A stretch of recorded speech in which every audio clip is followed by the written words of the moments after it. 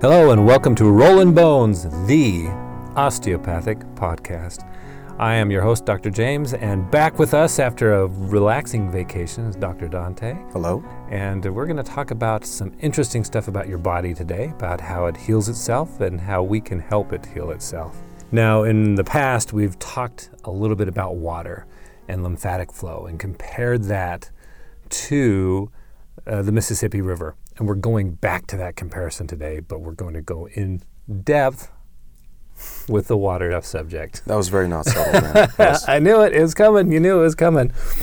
And, going back to this whole river metaphor, surrounding rivers is certain groundwater levels that keep your localized environment hydrated. Those are aquifers and other sources of groundwater. Well, in our body, we have an aquifer of sorts. And that aquifer is called the fascia. Now, the fascia plays a very important role in keeping our bodies hydrated and keeping water moving through the body. And Dr. Dante and I were both recently introduced to a very important book. It's called Quench, by Dr. Dana Cohen. Yes. MD, and also an anthropologist. I'm just Gina, blanking on the name. I got her name. Her name is Dr. Gina Bria. Dr. Gina Bria. Sorry, Dr. Bria. Got that. And they talk about a very important aspect of our body, and that is the maintaining of hydration. Now, why am I talking about body water? Why are we going into hydration today? Well, Dr. Still, who we introduced in the first episode, had a very revolutionary idea, and that was the body has this innate ability to regulate itself and to heal itself. And hydration plays a very important role in that. If we're going to cultivate health as healthcare healers, as physicians, being aware of this ability to hydrate oneself for health is important. And as an osteopathic physician, this is key for us to understand this. Now, Dr. Dante, the body's capability for self-healing, how does that invigorate us as physicians? And how does that give patients extra power in their own healing process? So, one of the things that defines how we act clinically, right? Mm-hmm. Is this idea that the patients can heal themselves. It's that our role isn't necessarily to do all the repair work.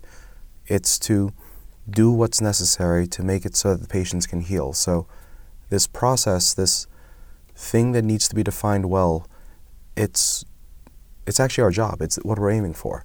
So when I'm looking at pathology, I'm not necessarily looking at how do I cure this thing. It's what do I need to do to make the body capable of curing the thing. That might be an esoteric difference at the superficial level. It's a different, but at the same time, that's the difference between saying, hey, this this heart disease needs a statin, right? Right. We're trying to lower levels of a particular chemical by using another chemical. Right. Or this heart disease needs some sort of exercise intervention. And sure, we can say that at the superficial level, but at the same time, to act on that, to base your practice on the idea, that means that a lot of my time, a lot of my education, a lot of my self-study is going to be focused really on that other picture. So fine, exercise is what you need to make the body heal. What does it mean for me to guide you to exercise, to move, and so on and so forth, as opposed to trying to intervene from afar with the repair work, with the medicine that we insert. Does that make sense? Sure.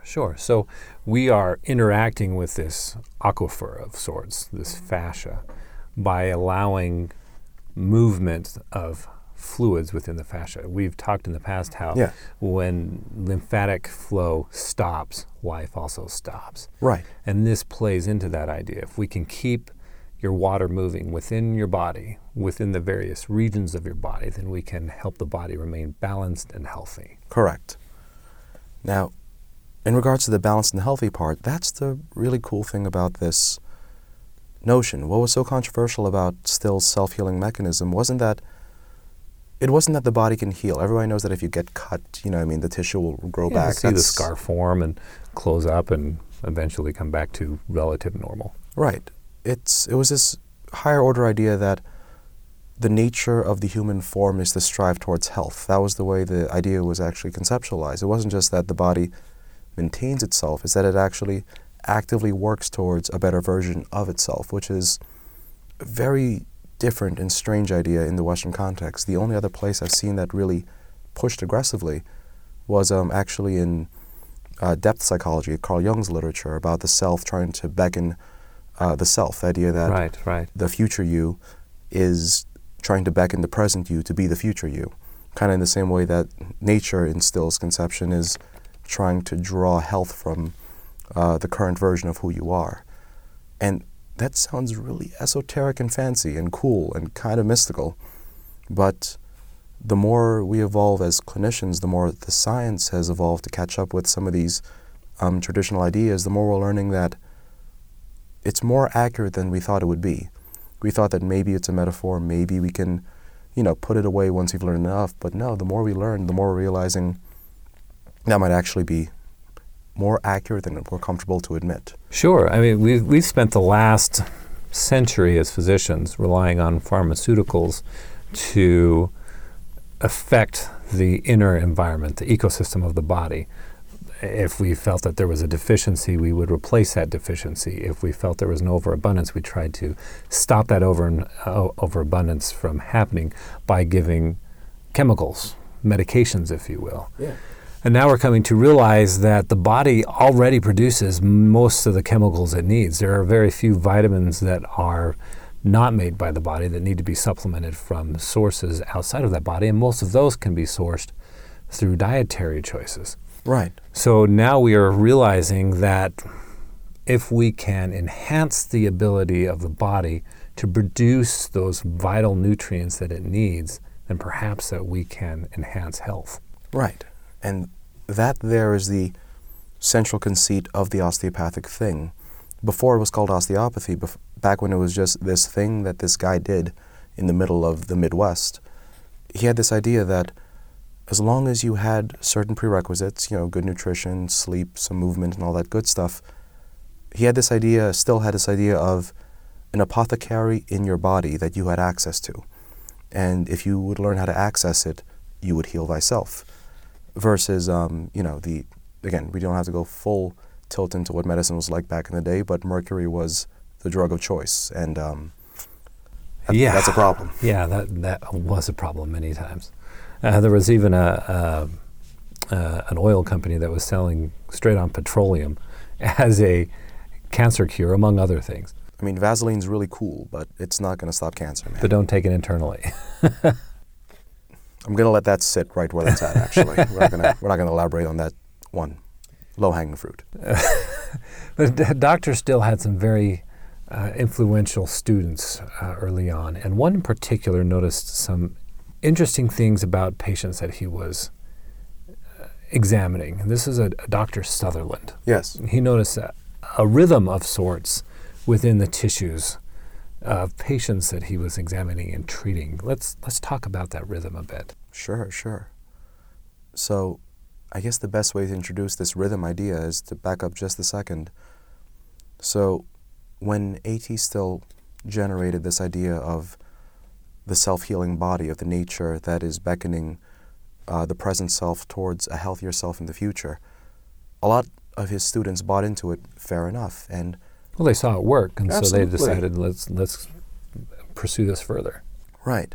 But a mystery that was not solved at the time was, what the heck is that actual healing mechanism? One of the big things about this field was the intense questioning, the intense study of the anatomy.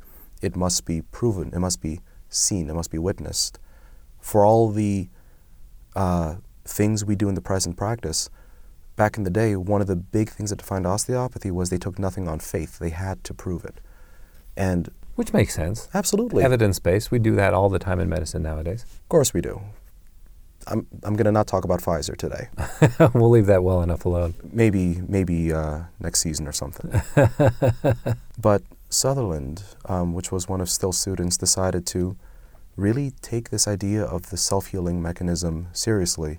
And he spent most of his academic career not just treating patients, but hunting for this mechanism, searching for it, trying to map it out so that his students wouldn't have to take it on faith. His students would be able to actually know what it means that the body can heal itself. Now, Sutherland's studies and his investigations led him to the brain, actually, or rather to the skull, to the cranium as a whole, to the cranial bowl. He wanted to get ahead of everything. Indeed. Almost lost his head, but he found his head, and we're just going to spin around that idea way too much. Oh, boy. But the dude actually strapped a bunch of gloves onto his skull, tightened it around a belt to see what would happen if he crushed his skull just right, and didn't like it much. No, that would be uncomfortable. I've seen that little device. It was not a pleasant-looking contraption. Right. He had this idea that perhaps the health-providing mechanism is this rhythm thing. Where the heck is this rhythm thing coming from? He proposed that perhaps it was coming from the brain, or rather from the nervous system, something central. He didn't quite have it all conceived at the time, so he began his investigations. But after squeezing his head, crushing his bones, and doing all sorts of crazy stuff, crazy cool stuff, I should clarify, he eventually evolved this idea of what you call the primary respiratory mechanism. Right. Which, in his writings, you have to remember, when you're the first person to delineate a thing, a lot of the literature around it's going to be kind of strange and sloppy, not because it's a bad idea, but because you're the first to explore the thing. Because it's new. There's Right. no supporting data to compare it with. Right. So he called it the tide, he called it the breath of life, he called it the fluid within the fluid, which is my personal favorite phrase for it. But it was this idea that there's this thing in the cerebrospinal fluid that seems to fluctuate, and the presence and lack of it seems to be correlating with the health throughout the body. Right. So as far as Sutherland was concerned, his advancement of Still's ideas was that the healing mechanism that underlies the entire body physiology is this primary respiratory mechanism, hence primary, as in prime, as in the essential, the first. Is underlying everything else. Exactly. Essentially. So you can have all the joints straightened and bones popped in the world, but if the primary respiratory mechanism, if the underlying rhythm is dysfunctional, it's kind of all for naught. That's at least the proposition he made. And going back to that idea of flow, if you build a dam on a river, then downstream of that dam you lose the deposition of normal nutrients that would enhance the soil and reinvigorate it from flooding, which was what happens every year. We see this in ecosystems all the time, where you build dams, and then downriver from that ecosystem you don't have flooding, you don't have deposition of new nutrients, and the soil becomes less conducive to life. Exactly. Damming the river is kind of like, in these studies, holding up the skull, holding on to the temporal bone so that it doesn't wiggle and wobble the way it ought to, is like damming up the river in this Mississippi metaphor. Mm-hmm. Now, beyond Dr. Sutherland, there was another student of osteopathy further down the line that described some similar things, wasn't there? Correct. He's actually the namesake of this show. Yeah, we named the show, and then we realized this works so well because Roland Becker was his name. Indeed. And flow was his game. Welcome to Roland Bones, the osteopathic podcast. We may have accidentally named ourselves after Roland Becker, who was a fundamental and profound developer of the osteopathic idea.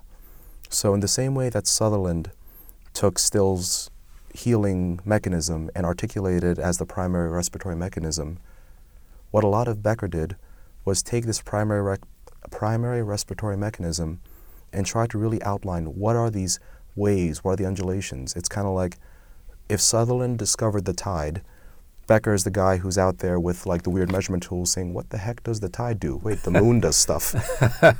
And where does the tide go? And how does it move? Right. And what does that do? Yeah. He described a fast tide and a slow tide. And what happened was when he places his hands on his patients, he would feel this rhythm, this extending, contracting phenomenon that would happen roughly every 8 to 12 seconds, and he would call that his fast tide. And he realized that if you try to facilitate that tide, you can help your patients get better in ways that just didn't make sense in a purely biomechanical sense. Right. But the thing that was really cool about him and was profound was he described this other thing So not only is there this fast tide, he described the long tide, or the slow tide was how he conceptualized it. It was this once every 90 seconds thing that would just kind of rise and fall underneath this entire rhythm. And no matter what the heck he tried to do, he could not manipulate it. He couldn't interact with it. He couldn't enhance it or restrict it. Right. All he could do was play ball with it or get in its way. And he realized that if he did his treatments in line with that rhythm, things would happen much more profoundly, much faster, much, more meaningfully. But if he tried to fight it, things would be bad. Imagine, if you will, standing at the shore trying to fight the tide. And he realized you don't fight the tide. You lean with it, you rock with it. Yeah, you go with it. Exactly. Otherwise it'll take you away. Indeed. And riptides are bad. Riptides are bad. I remember as a kid once being foolish enough to wade through a stream that was swollen with winter melt, and I survived it, obviously, but I remember the force of that water against me as I was wading through that stream. I was about thigh deep in this water. Boy, that was a powerful, powerful force. And within our body, this same flow, this same tide, can be an extremely powerful force for healing and for good. Right. Poseidon commands respect. Exactly. Where's our trident when we need it? I actually have a trident in my garage. I'm not even kidding. Well, we're going to have to put that up on Facebook one of these days. There's a Halloween picture somewhere. Yeah. It's Triton from Little Mermaid, like a cardboard cutout of his trident. Okay. Just kind of hanging in my garage next to like a bunch of spears and stuff. Excellent.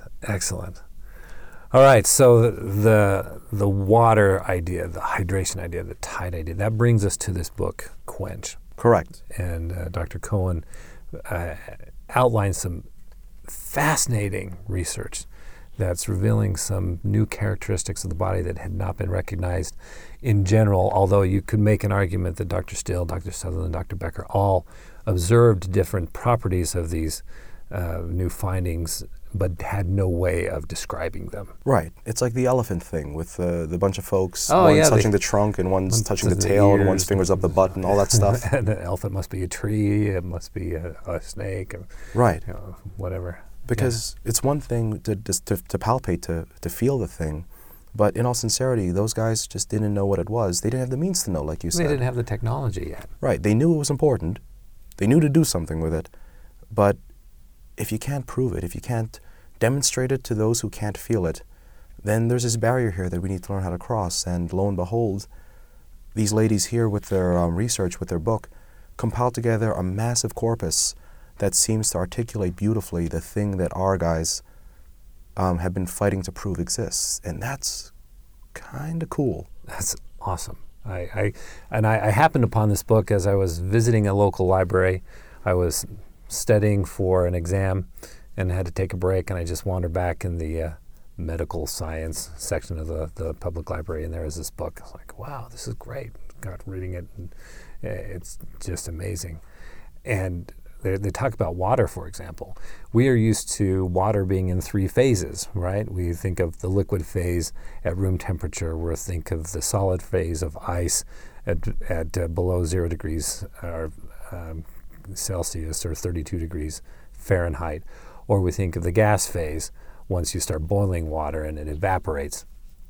But come to find out, there's a 4th phase of water. And that 4th phase happens at 98 degrees in biological systems. So the water in our body and the water in plants, the water in living things stored away in cells is not generally liquid. It's gel. And it's an interesting description that they make, that the water shouldn't be called H2O. It should be H3O2, because not only is the water in gel form, it's like a liquid crystal. Now, why does that matter? What's this liquid crystal thing? Because most folks, myself included, don't necessarily intuitively understand what a liquid crystal is. Well, a liquid crystal in particular, one of the properties is if you squeeze it, it creates electricity. So your body becomes a walking battery. But that's the key, is you have to squeeze it. You have to put it under pressure. And how do you put water under pressure in a biological system? You throw it in cells that move. and you stretch those cells and you compress those cells. And as you stretch them and compress them, you start generating electricity. And what does our nervous system run on? Electricity, from what I understand. Electricity. So we're a walking dynamo. We're a walking power source. And that is going to be some big things for us because we work in electrical systems. Right. Really, as osteopathic physicians, we work every day with electricity and with flow. And that's when I first learned about that blew my mind because now I'm seeing what Dr. Sutherland was talking about with a rhythm, and Dr. Becker talking about tide. And where is this coming from? But this water, the way it's in our body, is not the same as the water we're drinking from the tap. Right. And we're probably going to have to dive into the physiology of that just to kind of walk out the anatomy. One of the most profound things I learned, not just reading that book, but double-checking their actual sources, plus watching some really cool videos made by some French guy with a fiber optic camera, was that the thing we used to describe as the breath of life, which we then called the long tide and the short tide, which we palpate as this rhythmic thing, we used all of these water metaphors in order to describe this undulating sensation in our hands. And then, after all said and done, we look at this literature, this evolving literature that's only about maybe 20 years old. The metaphor stops being a metaphor, which the more I'm doing this job, I'm realizing is one of my favorite sentences to say, because the moment the metaphor becomes reality, you end up with a superordinate thing where you go, holy crap, they were right the whole time. It looks like, and this is where it becomes kind of cool and a little bit controversial, if all of this data plays out the way this data suggests, the thing that we may be palpating when we do craniosacral therapies, the thing we may be palpating when we do our biodynamic work, might be this thing that they're describing as this hydrating system, which I think we're going to enjoy talking about just in a moment. Here's a fun fact. In Mexico, there's a tribe called the Raramuri. What these people do is they drink fermented corn in the morning and take down maybe a handful, 2 handfuls of chia seeds. Why do they do this? They do this because they seem to like running across a desert maybe 50 miles at a time. Here's the crazy part though. That is all they drink and eat prior to their runs, as in a little bit of fermented corn, a little bit of chia seeds seems to be sufficiently hydrating that you can run across the desert in the heat for 50 miles. And that's amazing. Why? Because where we are in the States, typically we drink 64 ounces of water, and most of us are dying of thirst. Why? Because we forget to link it to something that'll keep it in there. When you drink your water, in order to keep it in your tissues, you need to attach it to something. You need fiber, you need minerals, electrolytes. It's what your body craves.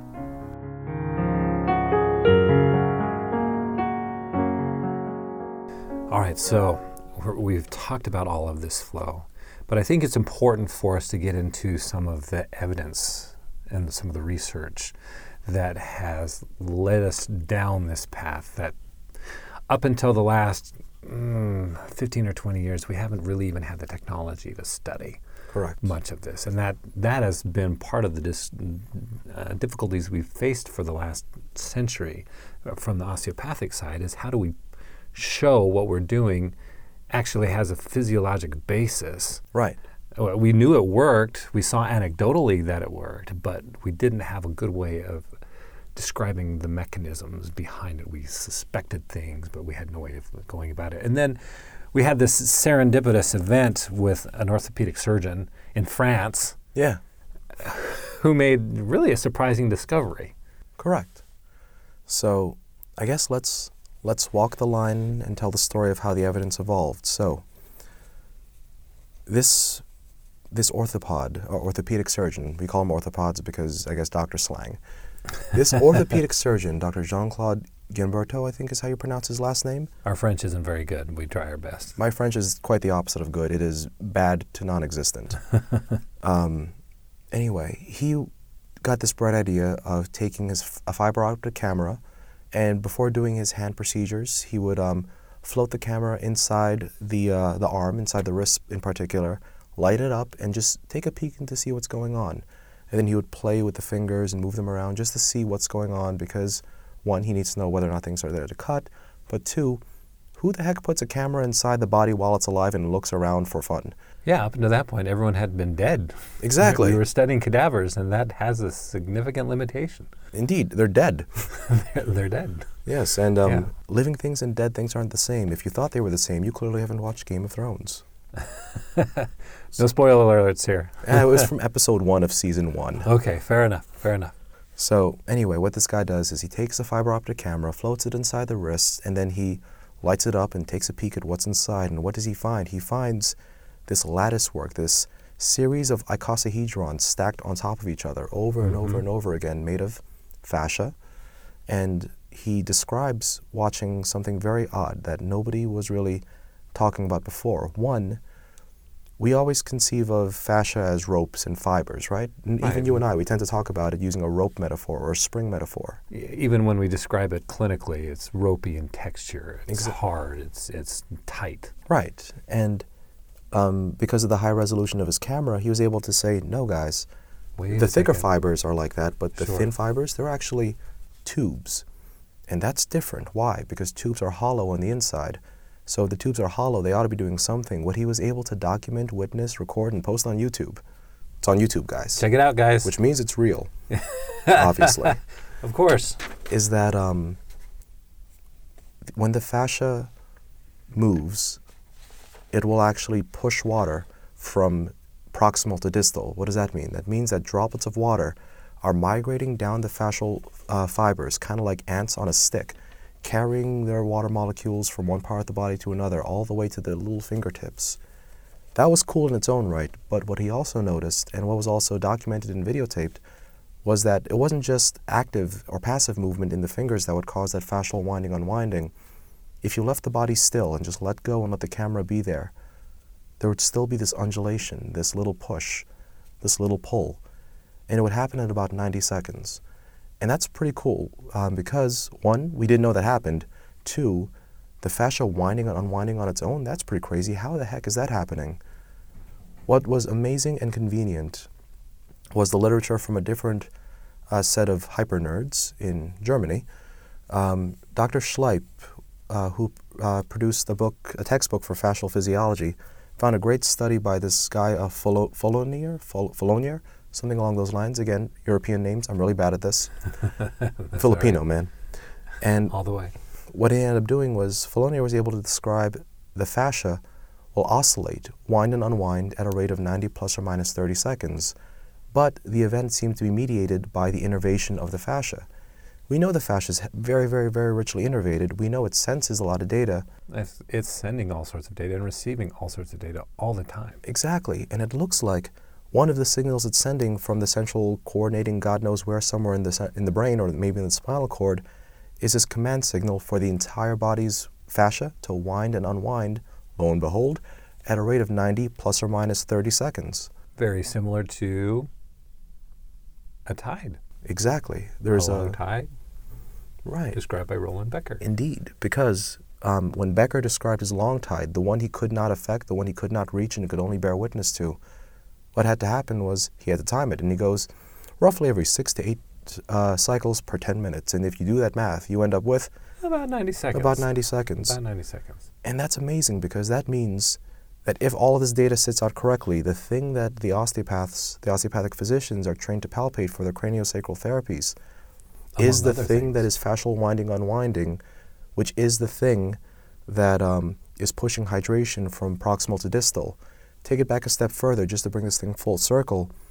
A.T. Still once upon a time talked about a healing mechanism. Sutherland decides to go, hey, this healing mechanism is this primary respiratory thing. I don't know what it is, but that's probably it.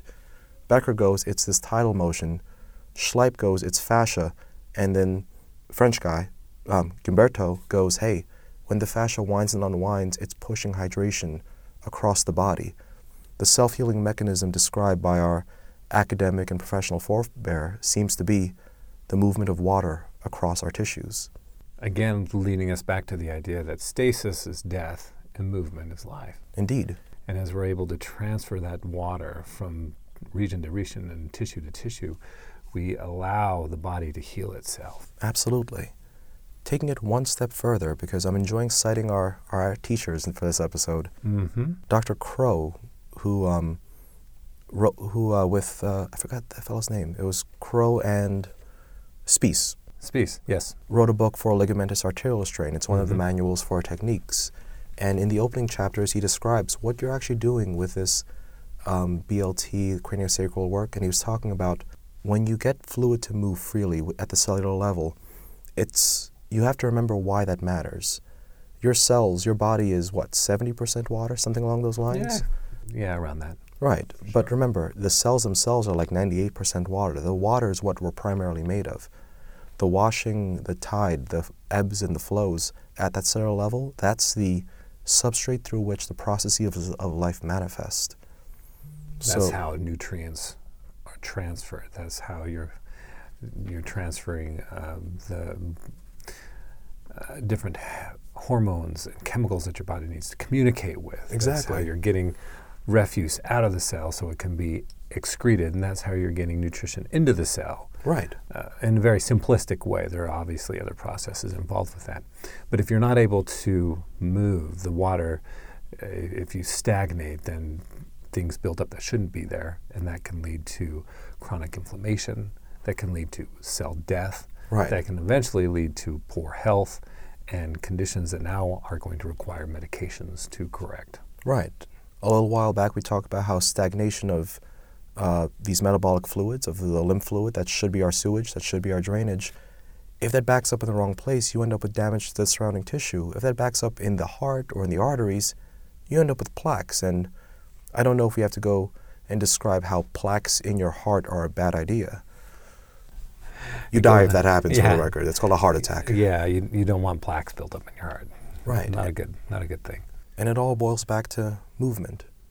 And I thought that was profound. I remember when I first made that connection preparing for this episode, it was almost like the ghost of like our entire like career and all that crazy stuff just manifesting in a bunch of papers. Like, hey, I think we got it. We've got it. We've got to move. We've got to have that tide. Right. And we've been chatting about how important this is to recognize it.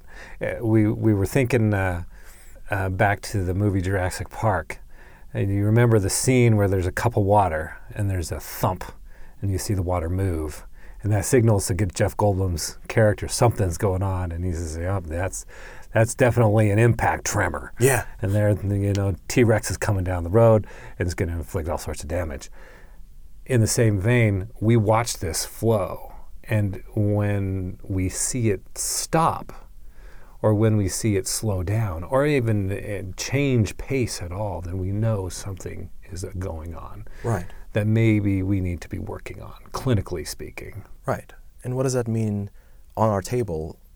When we palpate our patients, most of the time we're talking about the joint position, we're talking about the muscle tension. Every now and again, we talk about this other trait. The word we use for it is vitality, especially when we're moving and working with the skull or the cranium. We don't talk about restriction sometimes. We don't talk about position sometimes. We talk about, hey, there's a lot of vitality in this. And that can sound really mystical. That really sounds kind of magical in a sense. Well, it does. But That's okay. Right, but when you ask what these guys are talking about, like what do they feel that they're code wording with the word vitality?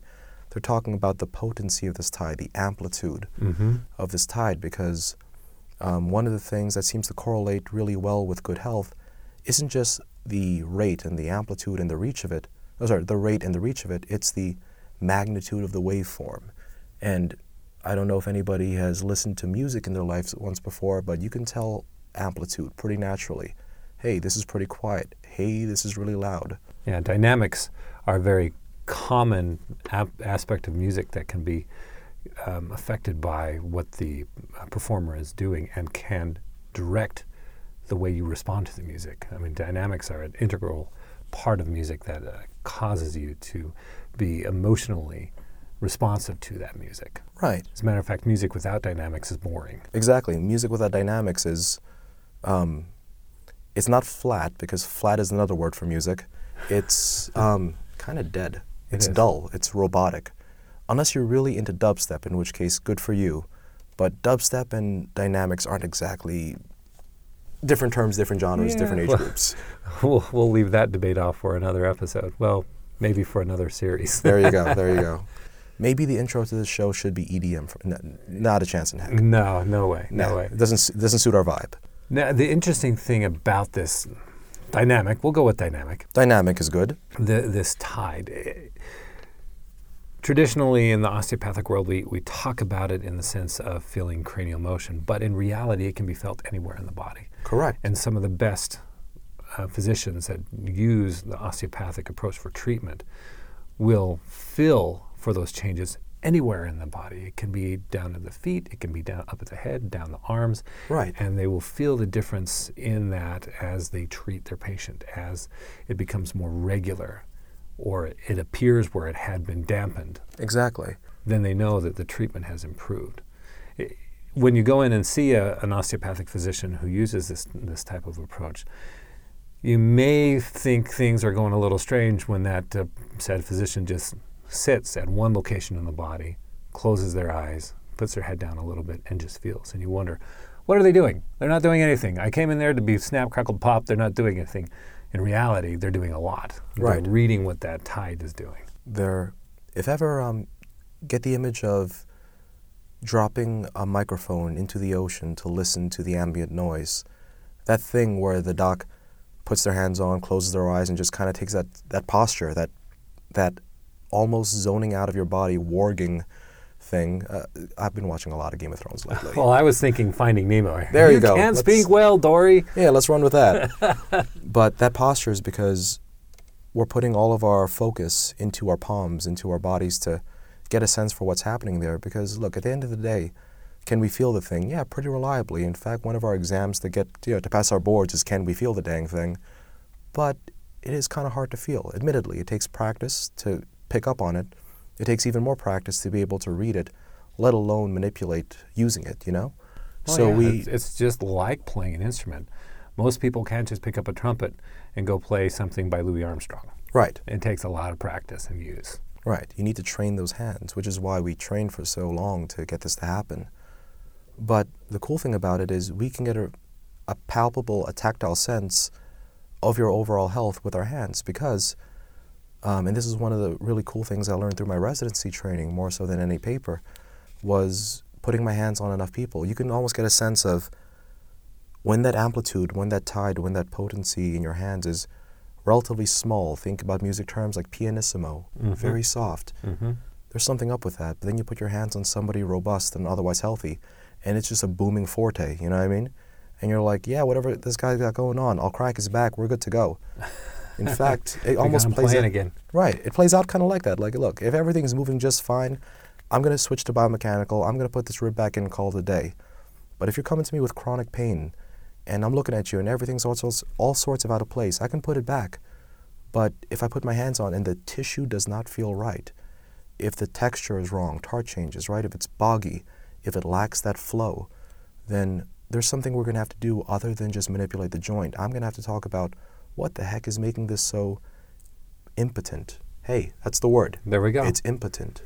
Why? It's a lack of dynamics. Right.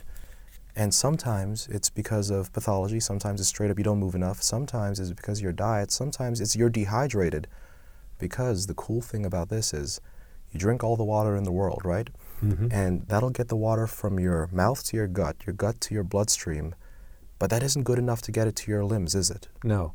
And that's one of the aspects of Quench that is emphasized that fits well within the osteopathic realm. We've talked in the past about movement. Movement is life, and life is movement. Hydration is also life, but hydration doesn't happen without movement. And that is why one of the things we do as osteopathic physicians is get you moving again. When your tissues are boggy, it's because your fluids are not moving out of the tissues. We've got to get them moving again. If your back is hurting, it's in some cases because your muscles have tightened because you're not moving. But when you're not moving, then you're dehydrating. And when you're dehydrated, the muscles aren't working efficiently. So we get you dehydrated, or we get you hydrating yourself again. One of the main things I talk about my patients nowadays when they come in with pain of any sorts is my first question is often, how are your hydration habits? I don't term it that way. I What talk are your about, hydration habits? Beep, boop, beep, boop. yeah, what are you drinking and what are you eating? Because that's one of the keys for good hydration is eating hydration. Eating water that's already in its biological format, that Right. H3O2 format. We see from some of these cultures that live in very extreme arid conditions that they don't drink a whole lot of water. What they do instead is they eat foods that are high in water content, whether it be cactus or melons or fruit, especially apples and cucumbers, those kinds of things that Right. are high in water content. What we're finding is if you're dehydrated, you hurt. And if you rehydrate, you hurt less. Go figure. How about that? Figure that. Not only that, once you start rehydrating yourself and you move, I love the term that they use in that book, micro movements. Yeah. I've been using that with patients a lot more. It's a fancy doctor speak for fidgeting. Of course, doctors always come up with big fancy words for simple stuff. It's what we're paid for. That's why people come to see us. They want to hear the big words. Like beep boop. The beep boop, which I'd like to hear you, or I'd like to see you chart that one of these days. Sure, sure. I beep boop the patient and voila, they got better. If the coders can figure that out, I will give them money out of my own pocket. We have that on tape. Challenge accepted. And that we see that fidgeting, that micro movement can actually improve all-cause mortality rates and improve health as well. So I've started to talk to my patients not just about how they're consuming water, but how they're using the water, how they're moving. Right. I find that the patients who move the most are the ones who often respond long-term the best to the treatments that we do. Right. And we're layering a complex idea on top of another complex idea with this one, because sometimes we talk about movement as the intense thing, right? Right. You must struggle, you must fight. You must bench press 400 pounds. Right. Find the saber-toothed tiger, slap him in the face, grab his tooth, and stab him with it. Sometimes we're talking about movement in that. Image. Oh, Yeah. man. We need Samson for that one. Right. Hercules. Point being, sometimes you need to move at that low level of intensity because that's what drains the lymph out of you. When you move intensely, when you move with that passion, that fear, that amygdalic activation, the flight or flight or freeze reflex, right? Mm-hmm. That's what helps pump all the crazy stuff off of you. That's lymphatic drainage. This is not that movement. We're talking about gentle, soft things. Think Tai Chi, think micro movements, think fidgeting, think going for a pleasant walk, you know what I mean? Mm-hmm. Because that doesn't really drain your lymph well. What that does do is irrigate. And we need irrigation. Exactly, because if you're not irrigating, what are we going to drain? Nothing. Right, you end up with just dry, cracked, clay-like floors of my house because I live in Texas. Yeah, that's the absolute truth. Yeah, summers in Texas, man. Now, I know we like the word dehydration. I've been playing with this image in my head describing what it means to irrigate that fascia, and I was trying to find a good metaphor for it, and it was really hard because these are some weird ideas, but... You might say it's fascinating. Jesus Christ. Anyway. Have you ever seen saran wrap? Oh, yeah. Have you ever tried to put two pieces of saran wrap together? Well, they stick. Yeah, they do, don't they? They don't move freely at all. Indeed, and that's a problem because that gets all over the place, and then your kid puts it into a ball, throws it at the dog. Anyway, what I'm getting at is our connective tissue has a friction quality similar to saran wrap in a sense, as in when it's dry, it sticks together, it tacks down, you feel those knots in your body, right? When you move well, imagine, if you will, and try this at home actually, take two pieces of saran wrap, rub them together, see what happens, you're not going to like it. Take another two pieces of saran wrap, take a drop of water, and layer it between, rub it around a bit, and watch how smoothly those two pieces of plastic glide upon each other. That's what we're talking about here, and that's what this gentle, fidgeting, soft movement does. It irrigates your tissue so that it can glide and slip and slide and all that sorts of good stuff, because it is pretty cool when humans glide and slip and slide. We're not exactly rocks all the time, you know what I mean? Most of us, for sure. Exactly, unless you're the Rock. No, I'm not the Rock. Yeah. Yeah. That's 2 times we've referenced him on the show. I hope he starts listening soon. Fortunately, as osteopathic physicians, we're trained in how to assess your fascia. And so come to us, we will find the problems in your fascia, we'll fix the problems in your fascia, and then we'll leave it alone. And thank you for joining us for another episode of Rollin' Bones, the osteopathic podcast. We are excited for our last episode of the season coming up. It's going to be a sleepy one because we're going to talk about sleep. So we'll talk to you then. Thank you for listening to Rollin' Bones, the osteopathic podcast. Follow us on Instagram and Twitter at RollinBonesPod, or shoot us an email at rollinbonespod@gmail.com. That's ROLLIN Bones, POD. Rollin' Bones is brought to you by the University of North Texas and Texas College of Osteopathic Medicine. Executive producer Brenda Jaskulski, producer Rob Upchurch, and medical advisor Dr. Saj Survey contributed to this podcast. Medicine is a constantly changing science and art with various approaches from practitioner to practitioner. This podcast presents the Rollin' Bones doctor's views of osteopathic medicine and osteopathic manipulative treatment and will be as evidence-based as possible. Comments, suggestions, or corrections of errors are welcome. No money from drug or device companies is accepted. By listening to this podcast, you agree not to use this podcast as medical advice to treat any medical condition in either yourself or others, including but not limited to patients that you are treating. Consult your own physician for any medical issues that you may be having. This applies to the host, guests, and contributors to the podcast. Under no circumstances shall James Aston, Dante Paredes, Saj Survey, podcast producers, the University of North Texas, Texas College of Osteopathic Medicine, or any guests or contributors to the podcast be responsible for damages arising from use of the podcast. This podcast should not be used in any legal capacity whatsoever, including but not limited to establishing standard of care in a legal sense or as a basis for expert witness testimony. No guarantee is given regarding the accuracy of any statements or opinions made on the podcast. This podcast is HIPAA compliant. While you may give your email address to make comments or requests, we will never share your email address or contact information with any third parties without your explicit permission.